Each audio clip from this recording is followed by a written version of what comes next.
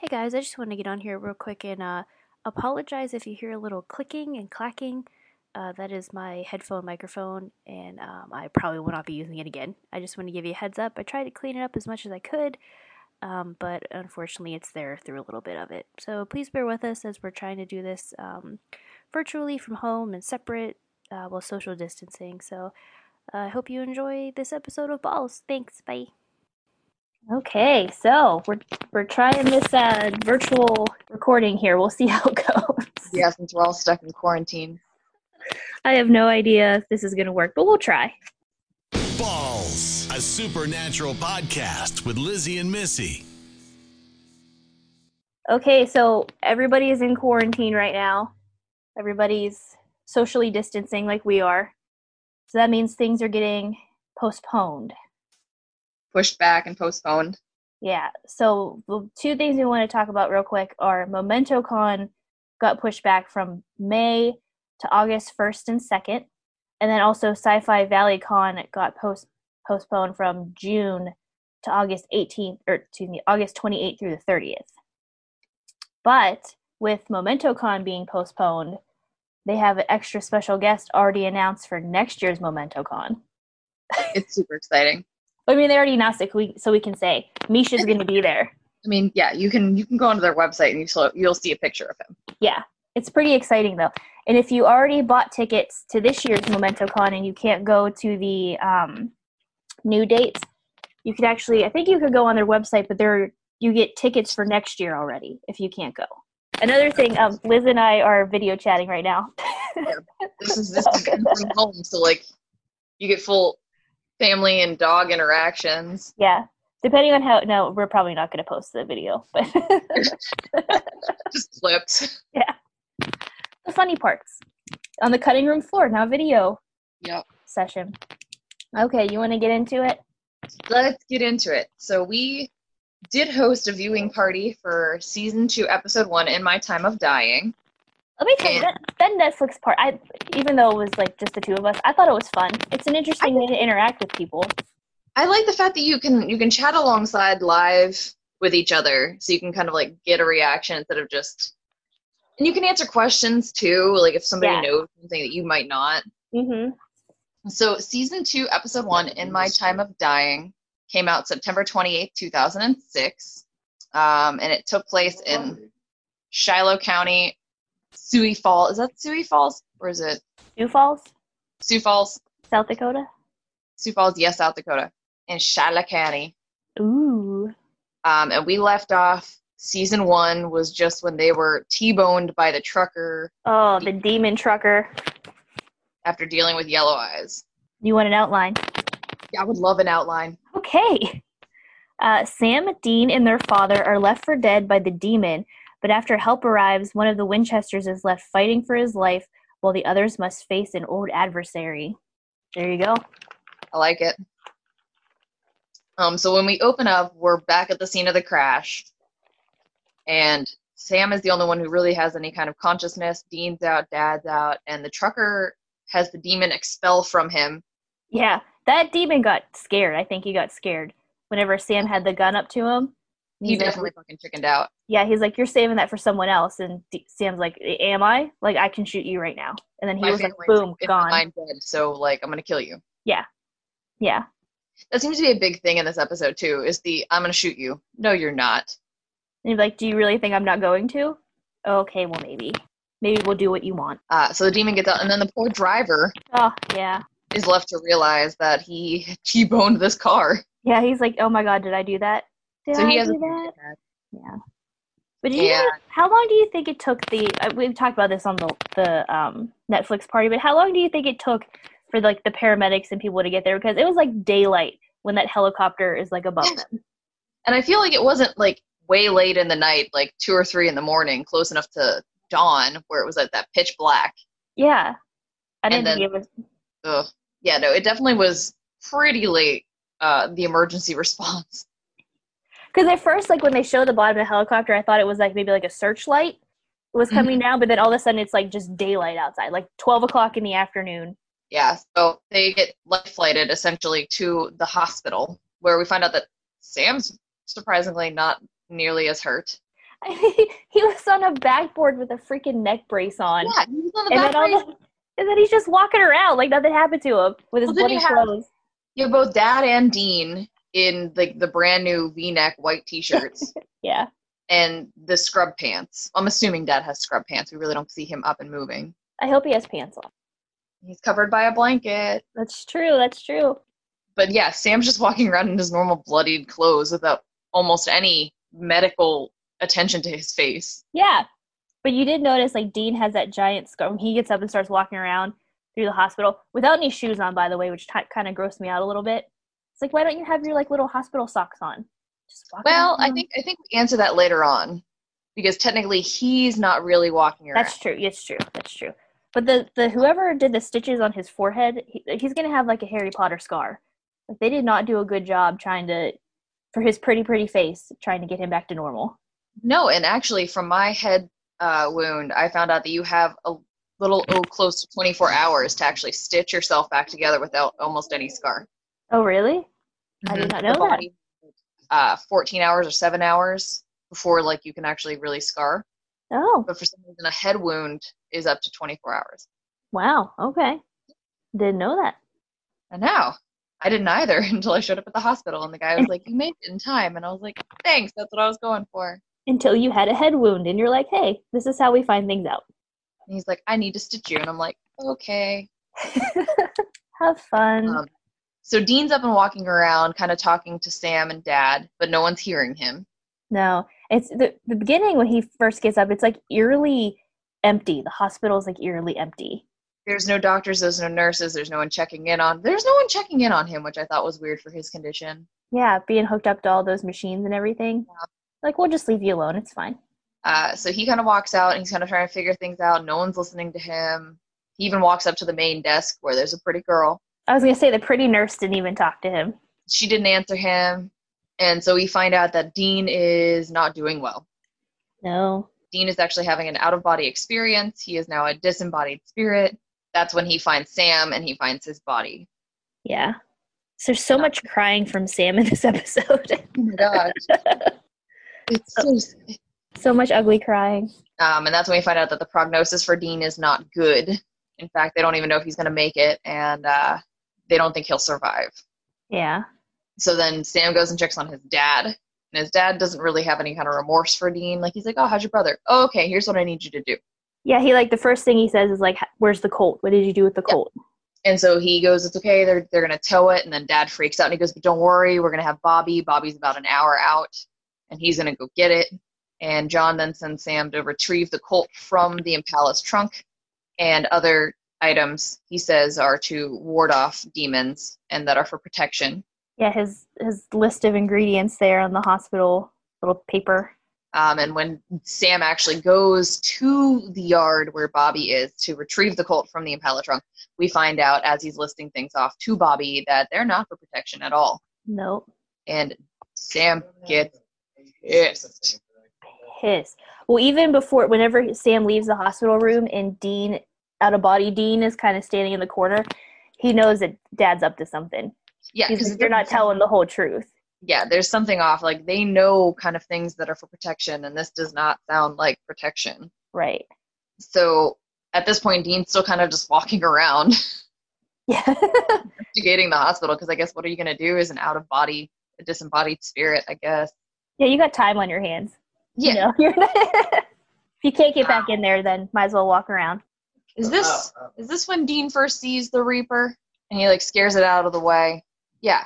He's walking around and he hears something flatline, the child. Was it the nurse first? Oh, maybe it was the nurse, and he sees I don't know if he saw the Reaper with the nurse, but the nurse dies. But I think he does see the Reaper with the little girl. Yeah, and then he sees, as he's walking around, he sees doctors working on a little girl, and he sees a Reaper hovering above her bed. Yeah. As like this creepy ethereal, like floating skeleton. It kind of, in my mind, looks like what I think like a banshee would look like. It did look very banshee-like. Yeah. And originally, because we don't really see Reapers in that form. Their true form, yeah. I originally, before I knew we were dealing with Reapers, thought it was a banshee. Yeah. Then he meets Tessa. Well, at this point, this is also when Sam confronts John. Oh, okay. Yeah. I skipped ahead. I'm sorry. Because after he talks with Bobby and fights about the Impala, because Bobby goes, just scrap it. And Sam goes, no, we're not scrapping it. Yeah, he's like, even if there's one little piece of it left, that's enough. We can't give up on it. No, and later on when we start seeing like the scars of the Impala, like the initials on the side of the car and the Legos and the army men, we realize that there are these pieces of the Impala that just stayed. Right. But Sam confronts his dad and goes, bullshit, Dad, this isn't protection. This is for summoning a demon. Right. And John kind of digs into Sam about, like, you've had a chance to kill this thing. And Sam goes, no, I would have killed you. And Sam goes, Daddy goes, no, you should have just done it. We could have ended this right now.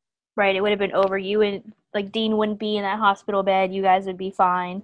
But then Dean, in all his spirit might, over as they're arguing, and he's trying to yell at them for attention. Yeah. Vase knocks that vase off the table. The glass of water. Oh, glass of water. He's like a full-on Swayze, that mother. And that's when his body goes into cardiac arrest. He disappears as the disembodied spirit. And Sam rushes to his side and cries. Yeah. Because they think that they're going to kill him. He's going to die. Not that the doctor's going to kill him. Yeah, the doctor went out to him and was like, you know what? I'm sorry. We're going to kill you now. Thank you. So his spirit, his heart gets start again. Yeah, he runs up and he grabs the Reaper. Yep. Well, it's above him. And they didn't like that at all. He does not like the Reaper. He is terrified of the Reaper. Yeah. And so he continues to walk around the hospital and is met by some girl who also is trying to get the attention of hospital workers or anybody that'll hear her. Yeah. And she seems to be in a similar state that Dean is. And this is actually where he sees the little girl who's dying, because that's when a code blue is called and he goes running. Right. And sees the little girl who's dying. And that's when he realizes, because he runs away from Tessa, right? Mm-hmm. And this is where he realizes that they're dealing with a Reaper, and that this is just a natural process, that it's not like haunted, it's not a curse, it's just something that happens. Right. And this is where Sam kind of tells Dad that he can sense Dean's presence. Mm-hmm. And he's determined to contact him and save him and not give up on him. Meanwhile, John goes to the basement and starts summoning. Yeah, but he lies to Sam and says, I'm not gonna go after the demon until I know that Dean's okay. That's true. Yeah. And he's like, yeah, you didn't do that. And this is also where, so Dad's going down to the basement to perform a summoning ritual. Yeah. Despite the fact that he promised Sam to not do anything. Meanwhile, Sam takes a Ouija board to Dean's room, and there's a whole tray above the bed, which I thought was hilarious, where he could have put the Ouija board, but he sat on the floor cross-legged. Yeah, he sat on the ground like a little kid. Which is also adding to Dean's, I feel like I'm at a slumber party. Yes. And as I said the other day, that is one slumber party that I would love to be at.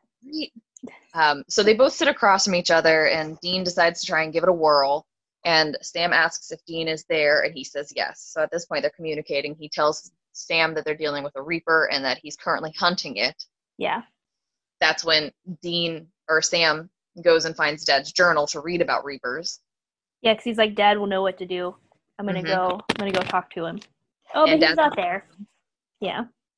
So he gets Dad's journal and starts reading about it, and it's about this point that Dean reads over his shoulder that Reapers can take human form. Mm-hmm. Yeah, and they could alter human perception. So whatever they want him to see is what he'll see.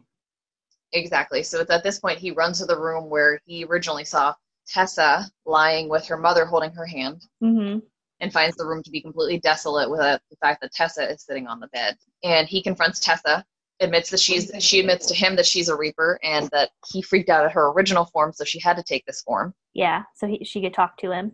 Exactly. And kind of just goes through the fact that, like, this is what happens, and it's okay. Meanwhile, Daddy's downstairs in the basement of the hospital, which is a really creepy basement for a hospital. Yeah, he goes into the boiler room / biohazard room. I'm not going in there. He's confronted by a worker who says he's not supposed to be down there. Yeah. And Daddy pulls out the Colt on him and goes, do you think I'm really that stupid? And it turns out, boom, yellow eyes. Yeah, yellow eyes with backup. Yeah, with yellow eyes with the two backup dancers. Like he wasn't going to I like that, backup dancers. Like he wasn't going to have anybody on his side. Yeah, like, and he has one, and Yellow Eyes tells John, you only have one bullet. And it's at this point that we find out that he's not going to kill him. He wants to barter. He wants to make a deal. Make a deal, yeah. He will give him the Colt if he saves Dean. And Yellow Eyes kind of gives in and goes, okay, but you need to sweeten the pot. And we don't really find out what the sweetening the pot is because he doesn't really say. Yeah, it just kind of cuts out. But he does eventually agree to return Dean to his body in exchange for the Colt and what we eventually see as John's soul or life. And it's just about as Dean is about to tell Tessa his decision of whether or not he's going to go with her or he's going to keep fighting. Do you think? Do you think that he was about to tell her that he was going to go with her? Do you think he was like, you know what? You have a good point. I don't want to stay here and be like a vengeful spirit. I'll come with you. Because it's after the vengeful spirit talk. She's like, all right, that's fine. You can stay around here getting more frustrated and angry. And she goes, how do you think these spirits that you hunt become what they are? Right. And I think he eventually, like, that explanation really got to him. And I think that's why he eventually was going to be like, yeah, sure. Okay. Yeah, you're right. It's my time. Yeah. Because this is the first real time that he dies. Like, we knew he was going to die. Mm-hmm. Because of his heart. Yeah. But he wasn't really that close to dying. And Tessa gets overtaken by Yellow Eyes going, no, you can't do this. That's so weird that a demon can control a Reaper. A Reaper, yeah. Well, and I guess that leads to, like, the tier of demons. Like, because he's a higher tier of demon, he kind of has that power to he's like King President Demon. The Royal Chancellor of the Demon Kingdom. 34 legions under him. Hell President number 2. Yeah. And that's when Dean is returned to his body, and John and Sam are at his bedside as he recovers. And John tells Sam that he's sick of arguing and sends Sam to go get some caffeine because he's got a headache. He's not feeling great. Well, yeah, because Sam started to rip into him again. Mm-hmm. Like, he went, summon the demon or whatever, blah, blah, blah. And he's like, yeah, I just don't want to fight right now. It's a bigger picture here, and I don't want to get into it with you right now. And I wonder if that's because he knows he's going to die. Oh, I think definitely, yeah. Yeah. So Sam goes and gets caffeine, and while Sam is gone, John tells Dean just how, like, proud he is of him and how he regrets that the burden of carrying the family fell on Dean's shoulders, holding them together, and that he was like the glue. And he asks him to look after Sam, and Dean kind of feels like something's going on. Yeah. And that's when John whispers into Dean's ear something, and you see the shock on Dean's face. Mm-hmm. Oh, when he said, Dad, you're scaring me, like, oh my God, stop. Don't make my Dean sad. Don't make me ugly cry. Stop it. I don't want to look like Sam. And it's about this time that Sam returns with the coffee, only to find John collapsed on the hospital floor. Yeah. Did you notice, though, that the coffee drop? Yes. Like the perfect coffee drop. Just boom, and the lid falls off. Uh-huh. Yeah, it lands right on the base, too. It doesn't even tip over. Yeah, he lost all control and all strength in his hand. Yeah. And they run over, and despite all the doctor's efforts, John is what we think dead. Yes. Dead. At 10:41 a.m., they say. So it's just an emotional episode. It was emotional. Oh my God. Season. Yeah, way to kick it off with that, with all that happening. You end with us in a car accident. Yeah. With them almost dying, and then you start the season with John, like, kicking it after making a deal with Yellow Eyes. Did you notice that Yellow Eyes also had yellow teeth? It's kind of creeping me out. He also has a butt chin. That he does. You ready for Missy's random shit? Yes. Which also I just wrote down as MRS, so it just looks like Mrs. to me now. That's fine. I eventually, talking about near-death experiences, just put NDE. Those NDEs. The technical term. We're all about being technical here. Mm-hmm. Okay, let's get into it. All right, let's get into the random shit. So, did you know that the episode is In My Time of Dying? Do you know it's also a Led Zeppelin song? I did. I did not know that, and I feel bad for not knowing it. I'm a huge Led Zeppelin fan. One of the Belgian shows we're doing is Dark Side of the Hafla, and I'm doing Ramble On. Oh, okay. Isn't one of Jensen's kids named Zeppelin? Boy's name Zeppelin? When? Okay. The name on John's medical insurance is Elroy McGillicuddy, which is a reference to I Love Lucy. That was her main name, was McGillicuddy. And then Supernatural Wiki, I think. So it could also be a reference to Elspeth McGillicuddy, which is a character in Agatha Christie's novel 450 from Paddington. Okay. When Dean says, dude, I full on Swayze that mother, Dean is obviously referring to Patrick Swayze's character in Ghost. That was hilarious. I know, so funny. Over the hospital PA, you hear paging Dr. Kripke to room 237, which is a reference to Eric Kripke, who is the creator, and room 237 from The Shining. Another Shining reference. Seems to happen a lot. Yeah. Tessa says stage 3 bargaining, and that is in reference to the Kubler-Ross model, which describes the 5 stages of grief. Okay, yeah. Denial, anger, bargaining, depression, and acceptance. In this season, as they do in all the seasons, the title card changed from the green supernatural in the first season to this one, the supernatural dissolves out in flames. You like how I'm doing this? And the first A is a pentagram. Because we're dealing with demons. Yeah. So then the filming location, the flight of stairs where Dean comes down the hospital, has actually been used in other episodes of Supernatural. So far, it was in Season 1, Episode 5, Bloody Mary, and Season 1, Episode 11, Scarecrow. And I was trying to think back to if I saw those stairs before, and I could not remember. I can't off the top of my head. Yeah, I'm like, really, in like Scarecrow, that was pretty much like in a field. Yeah, I was trying to think. And even on the inside, like, none of the townhomes had. Yeah, and I couldn't remember. Like, I know he went to the professor's house, but I didn't think they went into like a public hospital like building. I don't know. That's what it said. I go with what they say.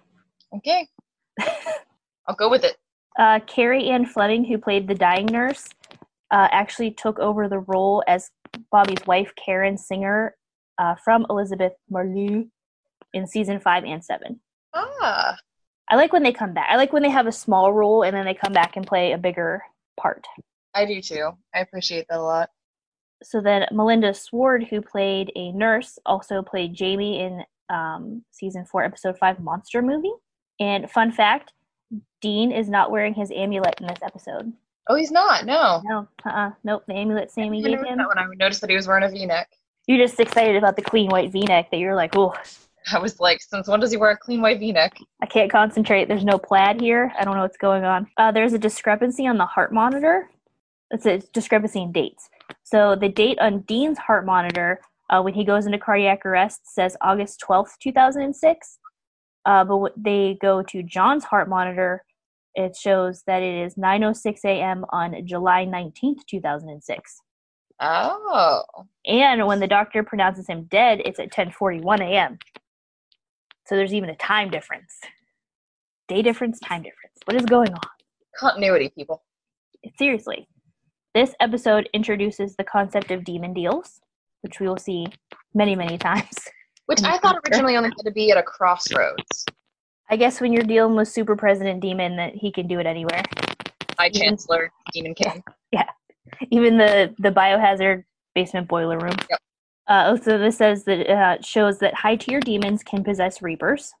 There it is. Dean makes the first mention of like a hole or pit in his stomach, and not spoiler, but later on he finds out that the hole is a result of not actually going with Tessa and kind of like defying nature. Yeah.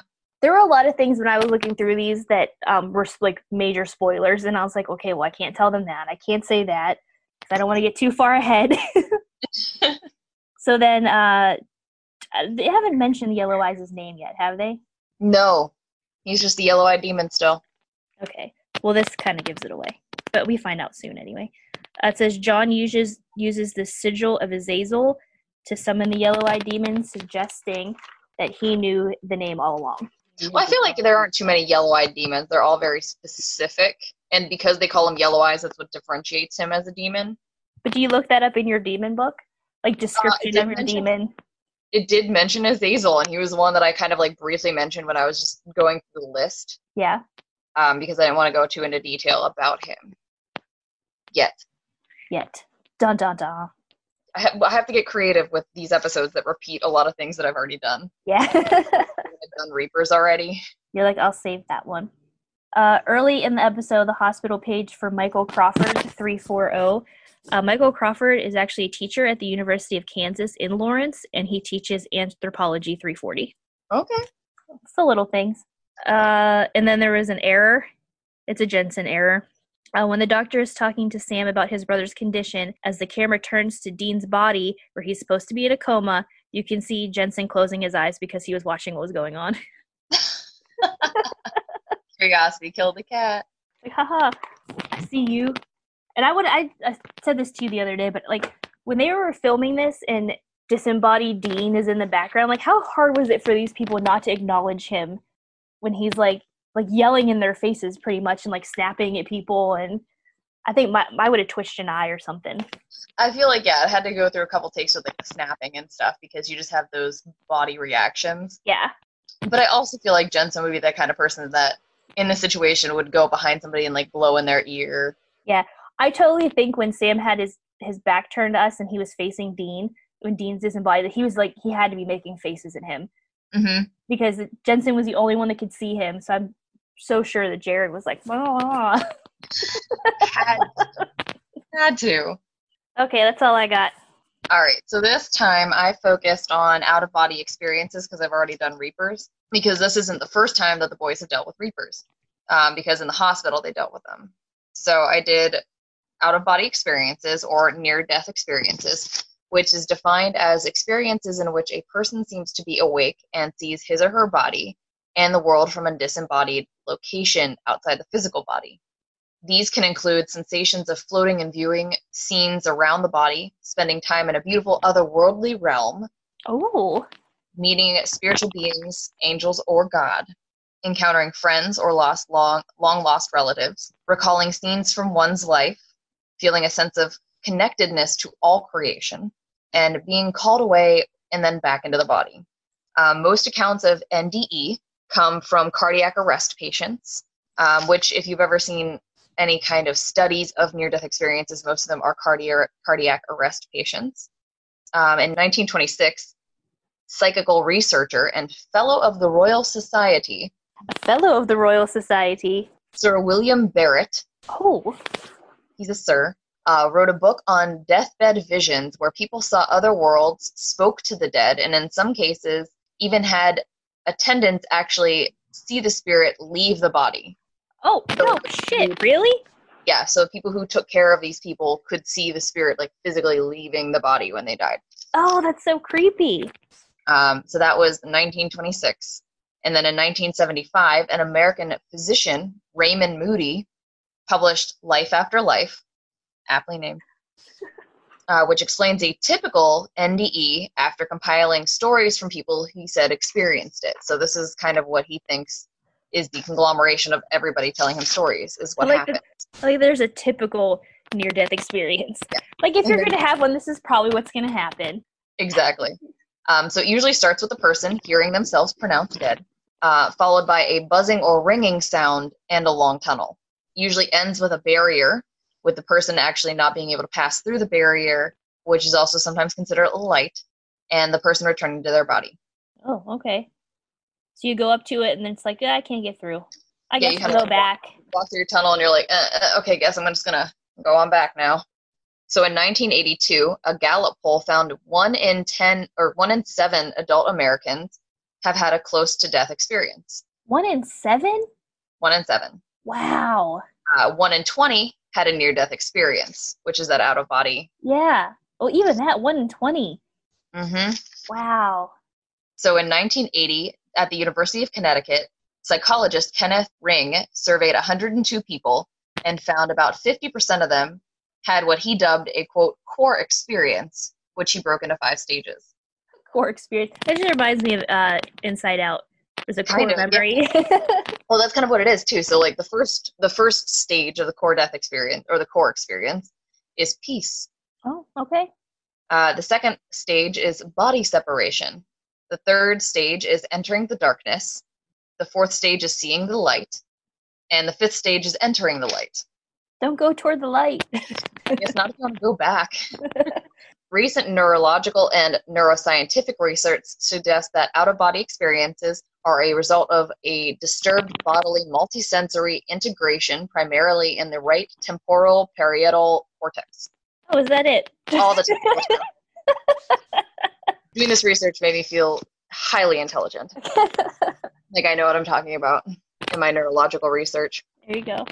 Now, some believe that an oxygen shortage, hypoxia, is a common result of cardiac arrest, which can lead to disorientation, hallucination, and confusion, which would Okay. explain the possible near-death experience or out-of-body experience, as well as too much carbon dioxide, which is hypercarbia, which may give people a feeling of separation from their body. So there are people who believe it, and there's some people who believe that it's right up there with like alien abduction and that kind of stuff. And the people who believe it along with alien abduction believe that it's actually explained by science, which is the oxygen shortage and too much carbon dioxide. There is a woman named Alana Karen. She compares an NDE to a hero's journey or the monomyth, which if you've ever studied like ancient Greek, there's a big belief on the hero's journey, which is like the Hercules, which is generally a quest. And this actually sounds a lot more like what Dean dealt with in this episode. A quest beginning with the protagonist being shaken out of normal life by some disturbance, generally cardiac arrest or death. They continue to go on to a journey to an unfamiliar realm. They face tests, battle enemies, question loyalty of friends and family, which Dean does with Dad and Sam. Yeah. Withstands the climactical ordeal and teeters on the brink of failure. So in this one, it's when he's talking to Tess and he's kind of like giving in. Yeah. Ultimately returning to where he began, victorious but transformed. Oh, okay. So she believes that the near-death experience is more of a hero's journey than it is just this thing that they go through. Now, the oldest known recording of a near-death experience is by an 18th century French military doctor named Pierre-Jean Monchot, in his book Anecdotes de Médecine. So that was in the 1700s. There is a professor and psychiatrist named Bruce Grayson who developed a 16-point scale to measure the depth of an individual's near-death experience in 1983. 16 points? Yes. Okay. Okay. So on a score, you need a score of 7 or higher to be considered acceptable for research purposes. Oh, so if you're a 6, they're like, it just wasn't enough. It's not a strong near-death experience. We can't use it. Sorry, so, your near-death experience wasn't that good for us. Yeah. So it's broken up into point systems and to 16 questions. So the first through 4 questions deal with cognitive components, 5 through 8, affective component, 9 through 12, paranormal component, and 13 to 16, transcendental components. And before I get into, because I actually have his 16-point scale, my research includes Susan Blackmore of the UK, who studied this, ScienceDirect.com, and TheAtlantic.com. Rolling over my dog. All right, so on the Grayson NDE scale, which is quantifying phenomena, it starts with 1 through 16 questions. I'm not going to go through all that. They're usually like, no, everything. So the first question is, did time speed up or slow down? 2, were your thoughts speeded up? 3, did scenes from your past come back to you? 4, did you suddenly seem to understand everything? 5, did you have a feeling of peace or pleasantness? Oh. 6, did you have a feeling of joy? 7, did you feel a sense of harmony or unity with the universe? 8, did you see or feel surrounded by a brilliant light? I guess if you have like a dim light, it doesn't really count. They get you kicked. Yeah, they get you kicked out of this. Yeah, no, an unusually bright light or a light clearly of mystical or otherworldly origin. Oh. It wasn't just a spotlight, it was clearly of mystical origin. 9, were your senses more vivid than usual? 10, did you seem to be aware of things going on elsewhere as if by extrasensory perception? 11, did scenes from the future come to you? And that one includes, no, scenes from my personal future or scenes from the world's future. Wow, it can get that big. 12, did you feel separated from your body? Yes, as I was looking down on it, I felt a little bit separated from it. Options, no. 1, I lost awareness of my body, just like I didn't know what was happening. Or 2, I clearly left my body and existed outside of it. 13, did you seem to enter some other unearthly world? And your options are no, some unfamiliar and strange place, or a clearly mystical and unearthly realm. This is some D&D fan's dream. I was in an unearthly and mystical realm. It gets better. So 14, did you seem to encounter a mystical being or presence or hear an unidentifiable voice? Your options are no, or I heard a voice and I could not identify it, or I encountered a definite being, or a voice clearly of mystical or unearthly origin. Those God. I definitely talked to God. 15, did you see deceased or religious spirits? And your options are no, or I sensed their presence, or I actually saw them. And 16, did you come to a border or point of no return? And your options there are no, or I came to a definite conscious decision to return to life, or I came to a barrier that I was not permitted to cross or was sent back against my will. Oh, okay. So that's the 16-point scale done by Bruce Grayson to identify the measure of depth of a person's individual near-death experience. It's a lot of points. It's a lot of points. But that's all. I mean, I could go on and on about near-death experiences, but that's pretty much what I found, and they were all kind of saying the same thing. I mean, they're still studying it, and it's been studied for forever, and there are people who compare, like, near-death experiences from cardiac arrest to, like, hallucinations from drugs, because some people say that they have a near-body experience or an out-of-body experience when hallucinating there, but I highly doubt in those that they're, like, meeting a border. Yeah, when they come down from their high, that's when they meet the border. They're like, no, I wanted to continue talking to that angelic flower, Daisy. I felt so peaceful. I didn't want to come home. In an Alice in Wonderland type world. Oh, yeah. Yeah. You have a rabbit and a Mad Hatter. Yes. Talking caterpillar. I mean, why not? These things, those are all out-of-body near-death experiences, I guess. I guess Alice was having a near-death experience. Oh my God, maybe she was. That's so sad, though. That means she was dying. But she came back. She did. So what is our next episode? I'm trying to look it up. Episode 2. The worst part is I had it pulled up. Everybody loves a clown. Oh, no. If this is what I'm thinking of, I certainly am not going to love this one. They investigate murders committed by a killer clown. Yep, nope. This is the one that I do not like, and it's the one that I completely side with Sam on. Mm-mm. You're like, nope. I remember this, and at one point Sam says something, and I was like, I'm right there with you. He goes, a clown? It has to be a fucking clown. And I'm like, bro, I know. I feel you. Feel you, bro. I hated this episode because I do not like clowns, but I'll go probably more in depth with that many times. Like I did on Bugs. I can't wait to hear the clown episode now. I do not like clowns. This is also where we get to meet Ash. I think. Is it?